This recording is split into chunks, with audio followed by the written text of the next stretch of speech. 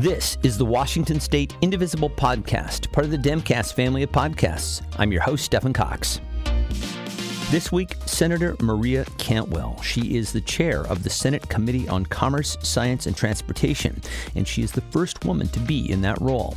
In our wide-ranging discussion, we touch on everything from the Biden administration's infrastructure package to the We the People Act and the filibuster, and we discuss her many achievements over the course of her 20 years in the Senate. We also get her thoughts on the current state of the Republican Party. This was recorded live at noon on Friday, May 14th.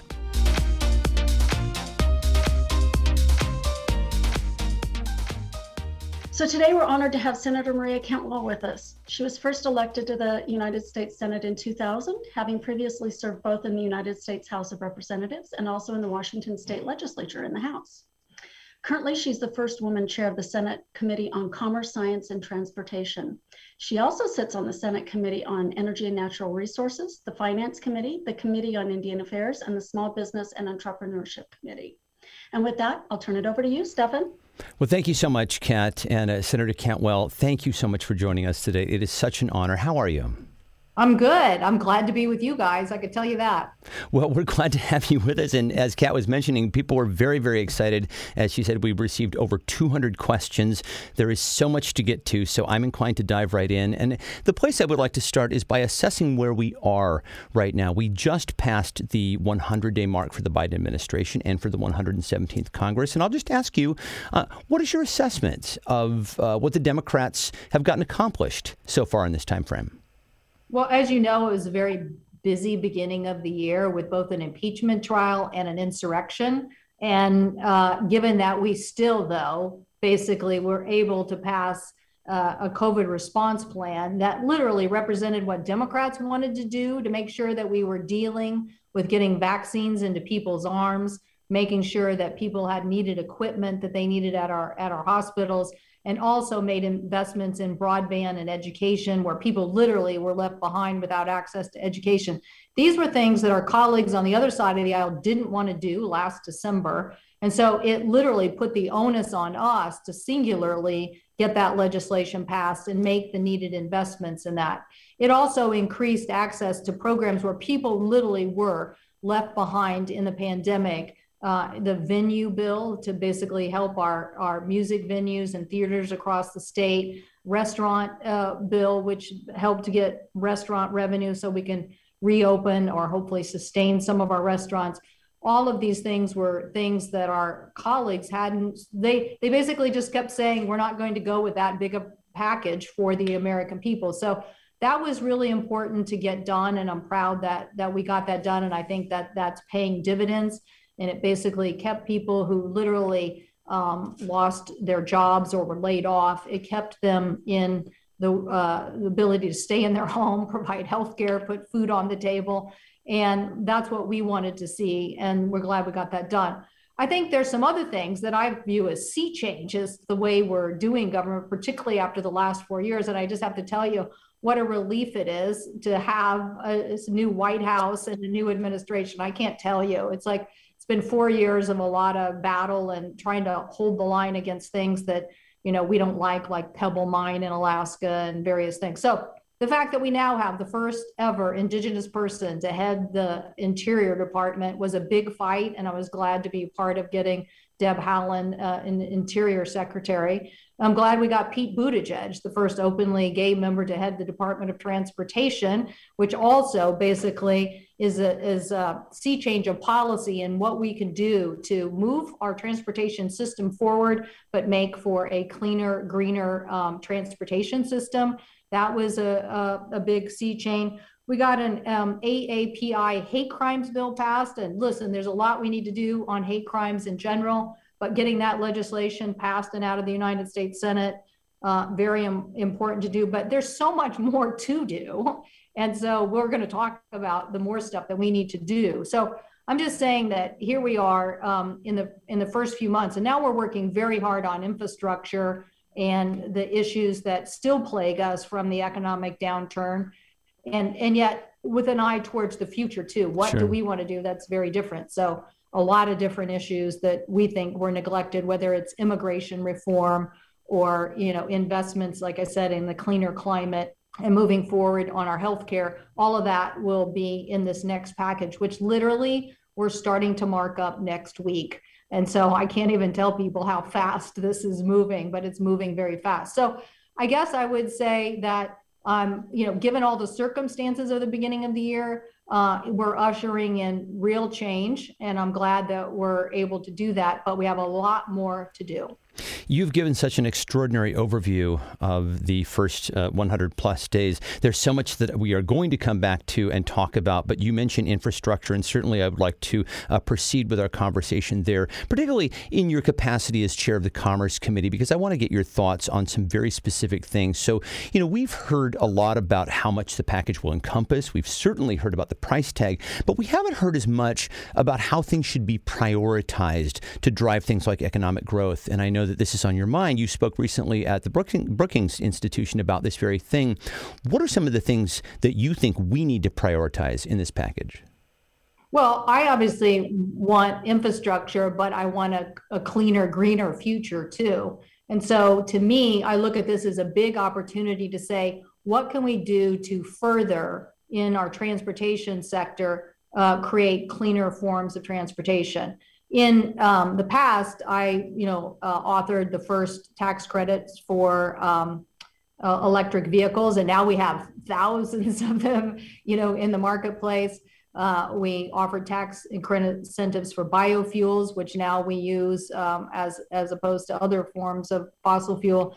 And the big thing that I think we have now in the transportation sector is the continued electrification of our transportation sector, but really looking at the bigger trucks and maritime sector, and what can we do to make them greener and cleaner for the future. So we're going to be prioritizing that. As the Commerce Committee looks at this, one of the things that the Trump administration tried to roll back are the CAFE standards, particularly as it relates to big heavy-duty trucks.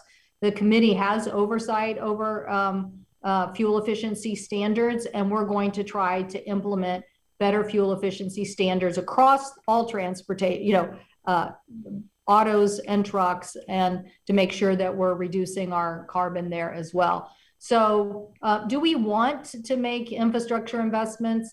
We can see in Puget Sound, we need to make infrastructure investments, but we're also trying to say we want money there for what we are calling salmon infrastructure. Our transportation system creates a lot of pollution that impacts our streams and impacts our environment. We don't want to try to chase this later. We want money up front in the planning process so that whatever we plan has less impact on our salmon population, and to look at trying to remove these culverts and things that have caused a lot of damage to our region when it comes to infrastructure. So those are a few of the priorities that we're talking about in an infrastructure bill. But as you know, we've had a big conversation about infrastructure to include other things like healthcare and making sure that broadband and the rest of our framework is there too. So I think, to me, we're also talking about R&D, research and development, as part of our infrastructure. So it is a pretty broad term, but I just mentioned a few things that our committee is dealing with and what we care about in Puget Sound. So one of the things that we have facing us is we're almost like at capacity already in so many fronts to moving people and goods and services. So we want Sound Transit to receive its funds without another boost. There are some projects that literally wouldn't be funded because of the cutbacks and COVID. I mean, literally COVID caused less revenue, and now they have to look at projects that they might not do. And we have to finish that system. We need the ability to move people in a mass transit way through our state, and clearly want to continue to have other modes like Amtrak and the possibility of moving more people by high-speed rail in the future. Thank you so much for touching on some of the things that will impact us here in the state. And you certainly touched on some of the aspects of the climate crisis. And, we know that you've fought for the climate virtually your entire electoral career. We very much appreciate the work that you've done on our behalf here in the state, and certainly the work that you did on behalf of the Arctic National Wildlife Refuge, preventing drilling there. I'll ask you something very specific. So this really stood out to me when Biden did his address to Congress.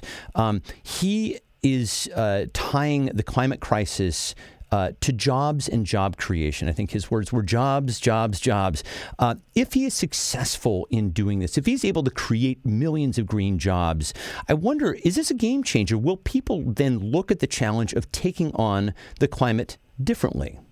Well, they should already. So the last 10 to 15 years, and besides the tax credits for automobiles, we worked on tax incentives for wind and solar, and also on energy efficiency, which is something we kind of lead on in the Northwest. If you think about the Bullitt Center building, that's like the smartest building, or you go over to Spokane, they have a corridor now with Eastern Washington University where they're trying to build a net zero block. So it's kind of weird. You wouldn't think that we would be such expert. Like if you had cheap hydro already, you would think, why keep going? But we do, and we are. And so we have pioneered all of this energy efficiency, and we're going to keep going on it. And so it really, we have to think of this as something where individual homes will be selling power back to the grid when they've, not used it. And I think what we have to look at is, okay, what happened in that transformation? So literally when I got here, coal was 50% of our national electricity grid. Now it's 19. And yet, did we really, did that cause our economy to crumple? No, I'd say we're better off. And you look at the millions of jobs that were created in that process. So the next phase, even more jobs are to be created. So I always thought that would be our proof point. Could we make it through the transition without really hurting our economy? And I would say we have. And now there's much more to unleash in the delivery of a cleaner energy economy. And so we should move forward more rapidly. And we should use what we've done so far as a proof point to that. I am very proud of the work that is done here in Washington State, both by legislators like you, but also at the state level as well. I think we are a model for the rest of the nation. Something else I wanted to bring this up with you because this has to do with one of the subcommittees that you had. You are pushing for local broadcast and print media to be considered critical infrastructure that needs to be preserved. I find this to be incredibly important. I find it very alarming that Seattle is a one newspaper town when we used to have several. I find it very alarming that the Cleveland Plain Dealer is now gone. Why have you decided to take this on? Well, when I was a kid, my grandfather was a stereotyper, which meant he actually laid the linotype for newspapers. And, we would go to these picnics about, the Fourth Estate, which I was like, what's that? What are you talking about? But then I realized that the media plays a role in holding everybody accountable through the transparency of information. As somebody said, they hang a lantern on issues and let the light shine through. Well, now we have less and less of that. And if you want to, can you imagine having gone through the Enron crisis without local journalism? Could you imagine going through, any of the last 4 years without a lot of local journalism? And yet we had a lot of consolidation and a lot of misinformation, really a lot of inaccurate information. So the only way you can take that on is if you have a multiplicity of voices, and those people counter that, publicize it, and get the public, to understand the lies or misinformation. So we have to have trust, and we have to have local media, which really is the most trusted brand today. Unfortunately, I think unfair market competition by some of the big tech companies, where literally instead of linking to, say, the Plain Dealer or a website, they took a headline from the Plain Dealer and kept people on Google's website and basically, didn't share the revenue. And the consequence is it continued to chip away. Now, I do think that there are models like podcasts and other things that are emerging, and it is, we need DOJ to investigate this. And I do think that there will be new models, but we don't want to see, we've already lost 70% of the workforce in local news. We can't afford to lose more. So we helped with the COVID package to sustain them, but we'll have to do more here. We have to have diversity of voices, and we have to be able to hold misinformation accountable. Here, here. And and you bring in social media as a part of all of that. And that I think certainly jumps to the forefront of many people's minds. And that is a discussion that I think we could probably spend the rest of the hour on. Well, I will just say about that. We are going to have some hearings this summer on this subject. So we'll keep you informed. So Please. It will be about, journalism and trust and privacy and, all the things that are challenging to us today as it relates to the online environment. We would love to have you back to discuss that if you would be willing to. Yep. I will also mention that, and you're very well aware of this, we've heard a lot of debate about what else can be considered critical infrastructure. Can it include things like childcare and the care economy generally? What is your opinion there?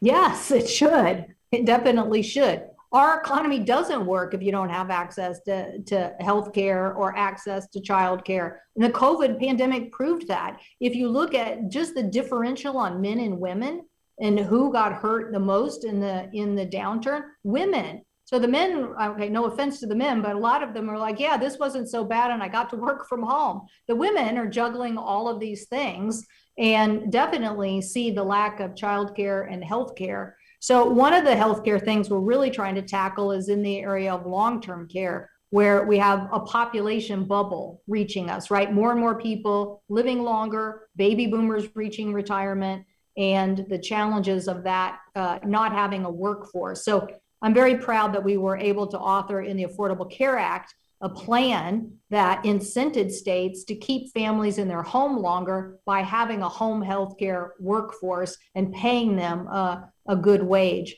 And so we got 20 states to start doing that. So now we want to continue that. So do I believe that it is essential in the present day United States to have long-term care options and having people have so that they can juggle their lives? Yes, I definitely think, and I think the same on childcare. I'm hoping that we will, in this look at healthcare in the infrastructure, again, look at ways to drive down the cost of healthcare too. While I think we've increased access with the Affordable Healthcare Plan, I still think there are things to do on the affordability, both for prescription drugs and for access to healthcare. Well, certainly, please hold on to that thought because we had an audience question about that. But, I just want to ask you generally about the process of working with the GOP in this process around the infrastructure package, because you've been a part of a series of White House meetings with Republican senators to discuss possible bipartisan compromises on infrastructure. My understanding is that one of the points of discussion has to do with the way that the package is paid for. So Biden wants to pay for it through raising the corporate tax rate and increasing taxes on the wealthy. Republicans are advocating for what are called user fees. So this is things like gas taxes, which will hit low and middle income people. Where do you land on this? Well, I didn't support lowering the corporate tax rate to 21%. In fact, Bernie Sanders and I took on Ted Cruz and Tim Scott in a debate on CNN about this and tried to make the point this was plus not only did they lower the corporate rate in our state, they raised taxes on a lot of us to pay for it. I was like, how is that fair? That's not fair. And so I think the president is has a proposal that is helping us get back to a stable number. And so I support the president's concept on this. I do think, there might be other things the Republicans put on the table that we might want to do. But right now, my sense is where the Republicans are going to go is to go for a smaller package. And I think the problem there is we know in Puget Sound, we know all over the state how little we've invested in infrastructure. We see how it plagues us today. And so I think this is about probably a once in 20-year, once in 25-year opportunity to make the right kind of investment. So I want it to be a big package. I don't want to take us too far off the trail here, but you mentioned that there were a couple of things that you felt that the Republicans were bringing to the table that you might be in agreement with. What are they? Well, I'm a big fan of moving product. Freight, for example, we're a big port state. And so so the amount of traffic increase has been voluminous. And so I would certainly increase more money for things that would help get congestion through our ports. I don't know if anybody knows the Lander Street Bridge, but that's an example of what we got built by creating a freight program modeled on what we did in the state of Washington.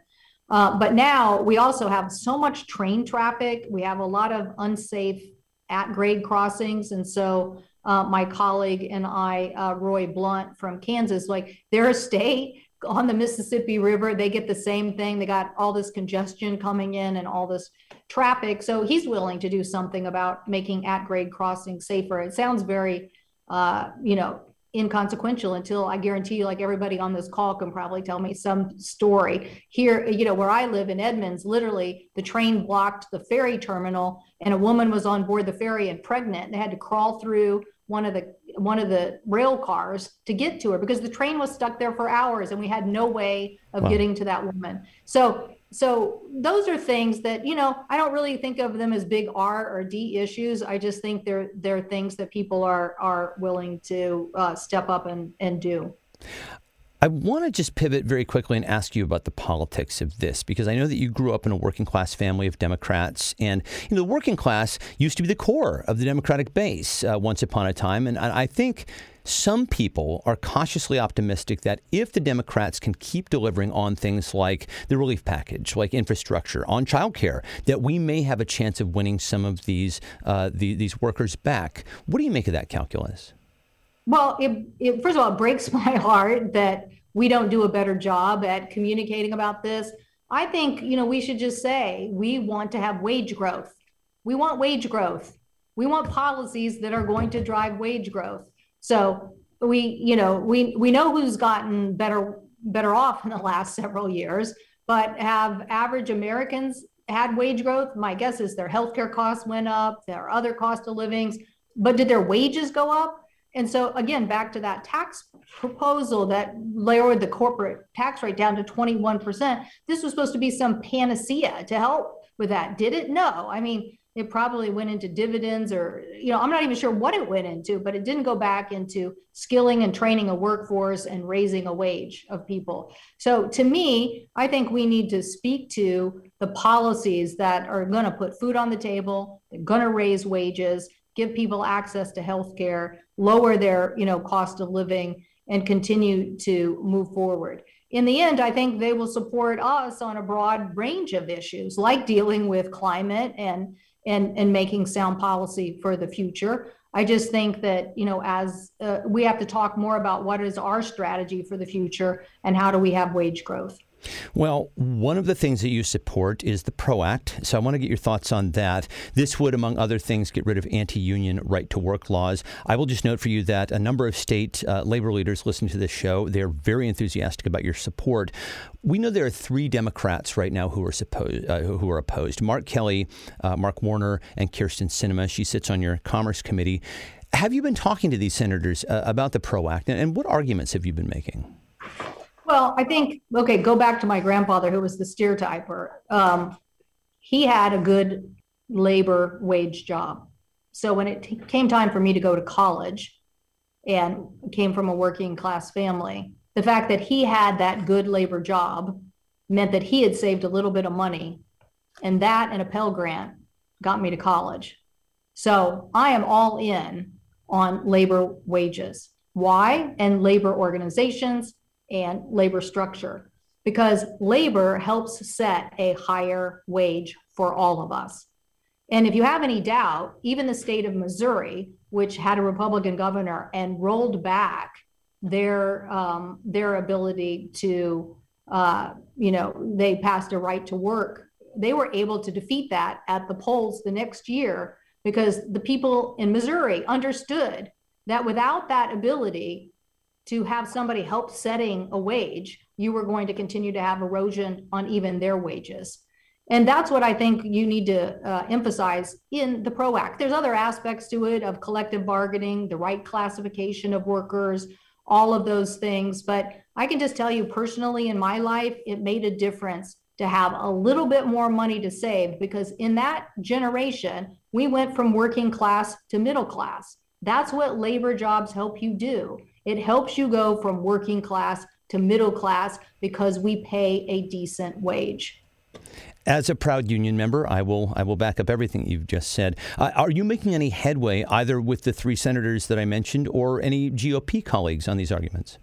Well, we will see, but we haven't gotten to that, it's not been, on the floor as of yet. Yeah. But I think that I think particularly Joe Manchin should respond to that. He has a lot of labor workers in his state. I would think that if we make these arguments to him, I would think that he would support that. I haven't had a chance to talk to Sinema about that particular issue, but look, if you go to her website and see when she first campaigned, she's talking about the same thing I just talked about, growing up in a working class family. So I'm pretty sure she will get. Now, I don't know what her issues are as it relates to the PRO Act. I haven't, but I will ask her next week and I'll report back to you guys about what she says. But I know this, she has a very passionate video where she's talking about growing up in a working class family. And if that's the case, then I'm pretty sure she should be supportive of these ideas about instituting structures that help you keep everybody's wages high. It is my understanding that Senator Joe Manchin has come out in support of the PRO Act. I could be wrong on this, so somebody check my math on this. I also want to talk with you about S1. This is the For the People Act, and also S4, the John Lewis Voting Rights Act, both of which you co-sponsored. Thank you for that. These, as you know, are major priorities for Indivisible. It is my understanding that markup began on Tuesday on S1, and Senate Democrats, I believe, held a caucus meeting about it yesterday, Thursday. What can you tell us about where things stand right now on S1? Well, I can just tell you in that discussion, I was the first person in the caucus on my feet to talk about how we needed to do more, because I listened to my colleague, Raphael Warnock, who I serve with on the Commerce Committee, and he basically said, we need the John Lewis bill too. So the fact that the Supreme Court struck down the protections of us, the federal government, to mandate that these states meet a standard has to be done. I'm all for S1. I want S1, but I want the John Lewis Act too. We can't afford to have some state disenfranchise us. If we're voting for president of the United States in Washington, but some other state has deleterious laws that basically disenfranchise people, how is that not affecting us? We're voting for the presidency of the United States. Sure. So I believe we should reinstitute what the court struck down and give the federal government the ability to make sure that all of our civil liberties and constitutional rights are upheld to have free and fair elections. And voter suppression has no place in the United States of America. Well, so this brings us to the issue of the filibuster, because we know that there's no way to get to 60 on S1 or S4. So I just want to ask you about this very briefly. So last Thursday, you said in a tweet, quote, "We cannot let Senate procedure stand in the way of important issues like voting rights. I supported Senator Merkley's talking filibuster proposal in 2011, and I still support it today." First and foremost, thank you so much for that statement, and also for advocating for voting rights. Just for those who may not be familiar, can you explain what the talking filibuster is and how it's different from what we currently have? Well, God love Jeff Merkley, because he's put a lot of work into this over a number of years. So give him credit for being very diligent on this, and I appreciate it. So now, when somebody wants to hold up legislation, you don't necessarily see them on the Senate floor. And what Jeff Merkley's legislation says is you'd have to be present. If you want to continue to hold up the process, you have to be present to extend this 60 hours of debate, basically, that would be there. And so it would be a way for people not to just take an easy shot on something that they disagree with, but to physically be there, to speak their piece. But at the end of the process, if nothing was resolved during that long period of debate of people being physically present there, which is a little bit of a governor, if you will, because just think about it, people want to get things done. And so if somebody's going on and on and on, sometimes it leads to somebody coming and saying, okay, what can we do? What can we compromise on?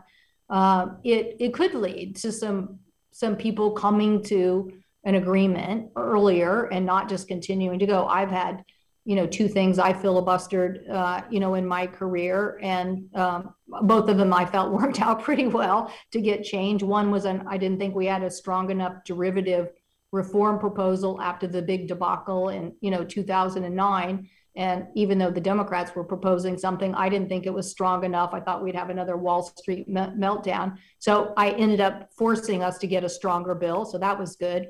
And, another time where I ended up getting a compromise at the 11th hour. So in Merkley's case, at the end of Merkley's provision, if you don't have resolution, then you would have a vote based on a 50 vote threshold. So that's what the Merkley proposal is. And so it basically would shift the dynamic in the decisions. Well, a 50 vote threshold. So at a meeting on April 20th, Senator Merkley said that he now feels that the filibuster must be removed completely by this summer or, quote, it will be too late. Do you agree with that? I don't know what the time frame is, but do I think you can let states suppress the right to vote? No. So to me, that'll be the governing thing. I don't think you can let democracy, be taken down state by state. So, to me, these are important policies, and I think we should move forward. So I don't know what that time period is, but I know we can't afford to have people ignore what are constitutional rights. It just seems hard to move forward knowing that there's no way to get to 60 on this. And so unless the filibuster is removed, it's hard to imagine a scenario. I'm just going to kind of drop my card here and tell you what I'm hearing. I'm hearing that indivisibles are concerned. They are angry. They are scared.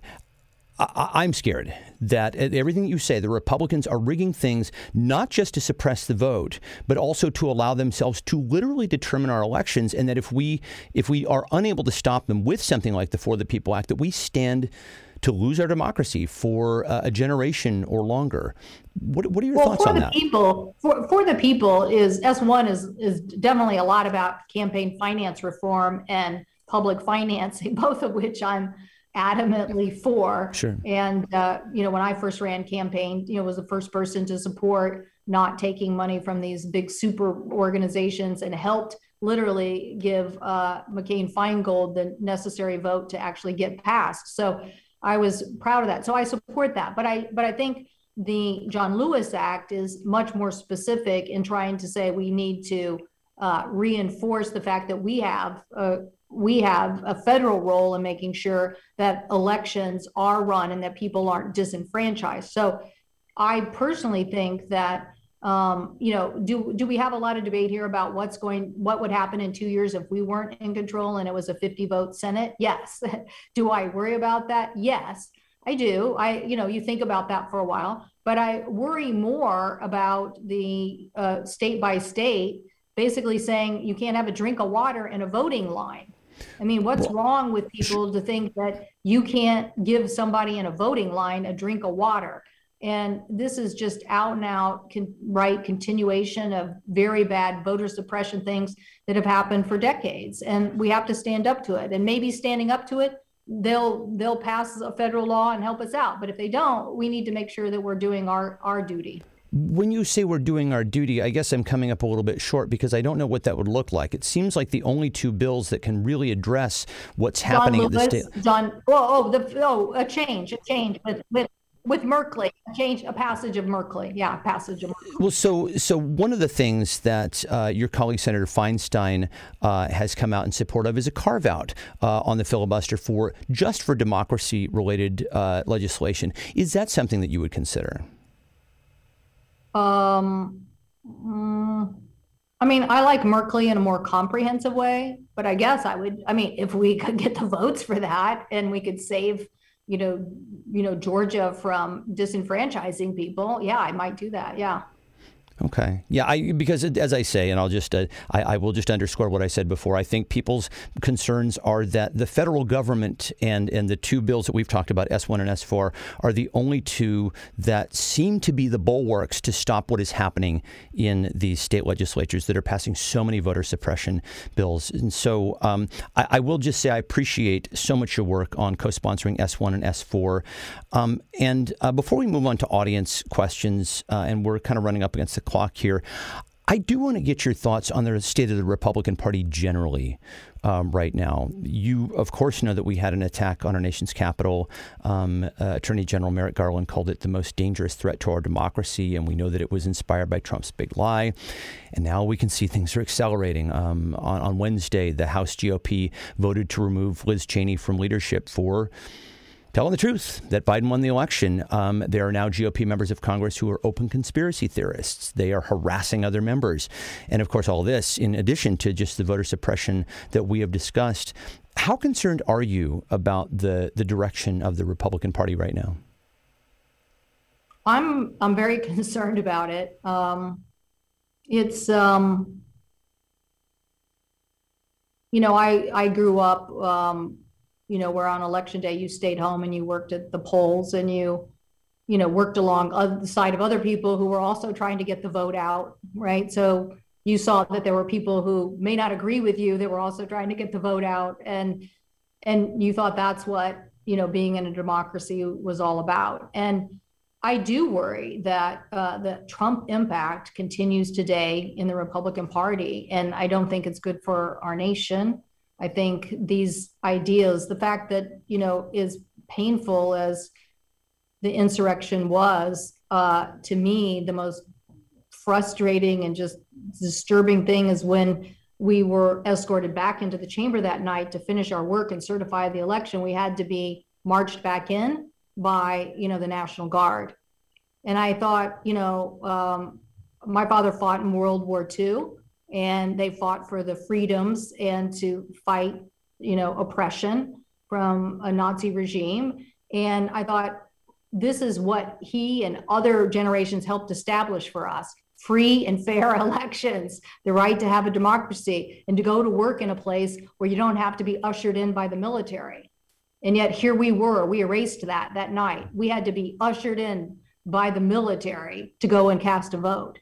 And it changed what America was in that moment. And I thought it had erased a lot of what we consider to be free and fair elections and the transition of power. And it really undermined what a lot of people have fought for in the history, including all our military had fought for in our country's history. So I think the Republicans need to get a grip on that and to understand that they put a dent in us, the United States, by allowing that to happen, by not repudiating it. And here for those who did repudiate it, here. And, the fact that we had two people from our state who repudiated it. So now to retaliate against these people and to continue to foment this. And listen, it's not just fomented here, it's fomented in our communities, intimidation in our communities. I have family and friends that have been intimidated in the town of Snohomish. We've seen it, in other parts of our state. And democracy is about having the free and fairness to have an expression, and not to have, people try to use, a military force against people's right to expression. And so I don't know what we do about it. We try to work across the aisle with people who we think, are going to uphold those values. And, I'll never forget when I was running last time, somebody in Olympia said to me, "Maria, thank you for working with Lisa Murkowski, and thank you for not working with Lisa Murkowski." And I said, "Oh, okay." And they were like, "Yeah, no, I get the difference. Sometimes you work with her, on something, whatever education, but then other times you disagree with her on Anwar." And so they really meant it. Thank you for doing both. And I think we have to find those Republicans who are willing to cross the aisle and work on things and are willing to stand up and tell the truth. Well, there, at present anyway, are more of them in the Senate than in the House. I think it's fair to say. And honestly, I cannot end our portion of the conversation on a down note. So I will ask you, what are you optimistic about right now? And what help could you use from us indivisibles? Well, I'm always optimistic about our state. I have to say that. So am I. Hear, hear. Yeah. We're a very innovative state. We're very vocal. We think a lot about these issues. We participate in them. There's hardly an issue that I don't work on that isn't inspired by something we've already done in the state of Washington. And so that includes the grassroots organization that you represent today. And so when I see that, I'm always inspired, and I always think we'll figure this out.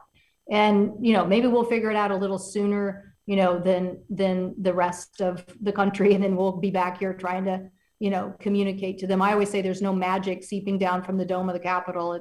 It's out somewhere else. And it's my job to help bring that here and bring those issues to the forefront. But I'm always inspired by the environmental leadership of our state, the focus on trying to diversity, the 2 laws that we've already passed, both on gun issues and on police reform. I try to advocate for those things nationally. I keep saying, I don't know why in God's name we don't have an extreme person law nationally if we and other states, and I remind our colleagues that these were voted on by initiative and passed by many people in our state. So that's what inspires me and I'm optimistic because I think our voice keeps getting louder and louder. I would agree with that completely. Again, very, very proud of the work that we do here in the state. We have some audience questions. I'm going to ask a couple. Tommy, I'm going to keep my eye on the chat bar. You let me know when we're at last question. The first question has to do with privacy. This comes from John Pincus. He is our resident privacy expert. Do you plan to reintroduce your Federal Consumer Online Privacy Rights Act? And also, what do you think of the prospects for the Fourth Amendment is Not for Sale Act that you co-sponsored?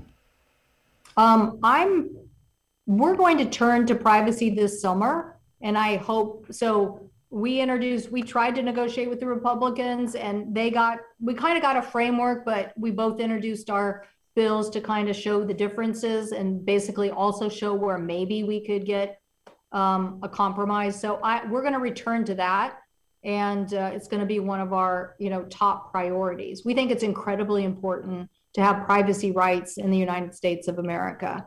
We think that the information age is going to continue to roll out, and without consumers having those privacy rights that are strongly enforced by the Federal Trade Commission, that we're going to continue to be vulnerable to real harm and real challenges. So we're going to work on that. And I think the other bill you're referring to is the one that allows for, I don't know if it's collective bargaining, if that's Klobuchar's bill, but anyway, there are other legislation that we're going to incorporate into our privacy discussions. We know that this has been enormously important to you, and we really appreciate that. I will tell you, we had a ton of questions about the Snake River Dam. I will read one in full. Joseph Bogart is the executive director of Save Our Wild Salmon Coalition, and he asks, scientists have told us for decades that restoring the Snake River, removing its 4 federal dams, and replacing their services with alternatives is essential to protect wild salmon from extinction. This is also a human rights and justice issue for tribes like the Nez Perce. Congressman Mike Simpson of Idaho has a proposal to eliminate the 4 lower dams. I believe you and other lawmakers, including Governor Inslee, there was an announcement in the Times this morning saying that you support an alternate plan. Can you talk about that? Well, what I'm saying is, do I want to diversify off of hydro? Yes. Why? Because it gives us more options. And with climate change happening and less snowpack, we're more vulnerable. So being 70% reliant on hydro gives us a lot less options. So if we diversify off of hydro, so that means more investments in renewable energy, more investments in making the grid smarter and more intelligent, making battery technology give us that flexibility. The future will help us in being able to diversify. Right now, Puget Sound really is a salmon production powerhouse, and we really have impacted salmon production by those culverts I was mentioning at the beginning of the show. So right now, Mr. Simpson's, Congressman Simpson's, has a conceptual outline. He doesn't have legislation. I don't know if he's planning on introducing legislation or trying to move that through the House, but I know we're starting to mark up the infrastructure next week. And so something with a $32 billion price tag that's not really even legislation is, we need to focus on what can we get. So I'm going to try to get that energy diversification in the bill. I'm going to try to get salmon habitat recovery in the bill. I'm going to try to get money to take care of those culverts, and also to try to get a more science approach to how to approach salmon recovery in the West that can lead to more discussion on this issue for the future. We have time for one more question, and this has to do with carbon pricing. It's a two-parter. Ellie asks, and we had a lot of questions about this for you, what are the prospects of getting carbon pricing legislation through the Senate with this legislative session? And then Chris, as a follow-up, asks, how do you feel about a carbon tax with a direct dividend payment so that they can tolerate the pass-through increases? What are your thoughts here? Well, I introduced a cap and dividend bill years ago with Susan Collins. In fact, it still remains the only proposal that has had bipartisan support. I've tried to get Susan Collins to reintroduce it, but I haven't been successful yet. But I actually think it's the right move. I think the cap and dividend approach basically took the 2,000 highest, biggest polluters and basically put a price on that, and then used the money, which was billions of dollars of revenue, to do mitigation, adaptation, R&D, and to keep consumers whole. We had research that showed the majority of consumers in the United States would be kept whole. So we thought this was the right plan. At the time, Larry Summers was in the White House. He kind of shut it down, didn't think that we could distribute the money back to consumers. I look at where we are today with the COVID checks that came to people. I'm pretty sure we figured out where everybody was and they got their COVID checks. So I'm pretty sure we could do a dividend back to the majority of Americans and keep them whole. So whether this has a serious chance this time, we're going to talk about it. I have no idea whether, I just don't know.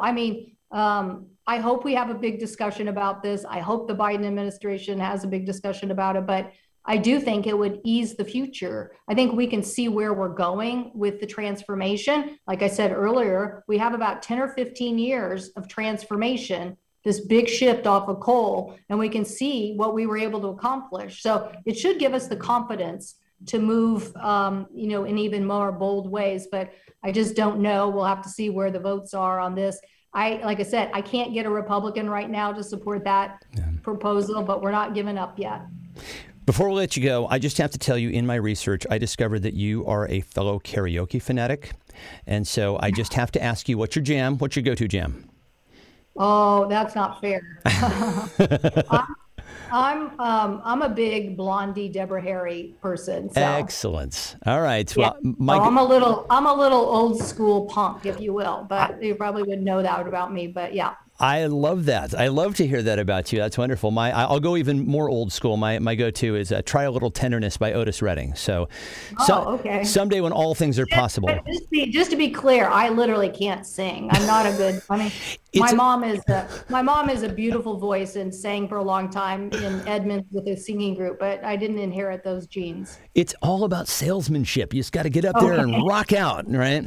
Okay. Well, Senator Cantwell, this has been such a delight. We are so grateful for you to take the time. And again, we would love to have you come back and join us again. Really, again, thank you for taking the time out of your day to speak with us. Absolutely. Thank you all. Thank you for your advocacy. Proud of you guys. And that is it for today. My thanks to Louise Pathé, Kevin Jones, and Robin Gittleman. Also, a big special thank you to Nina Musavi, Will Casey, John Pincus, Chantel Thurman, and Tommy Bauer. Kat Pipkin is the producer of the Town Hall series. Links to everything we talked about can be found at indivisiblepodcast.org. The email for the show is indivisiblepodcast@gmail.com, and you can follow us on Twitter @indivisiblepod. The Washington State Indivisible Podcast is a production of Get Creative Inc. and is part of the Demcast family of podcasts. Learn more about Demcast at demcastusa.com. Special thanks to Lori Colwell. And as always, my thanks to you for listening. We'll talk to you next time. Bye.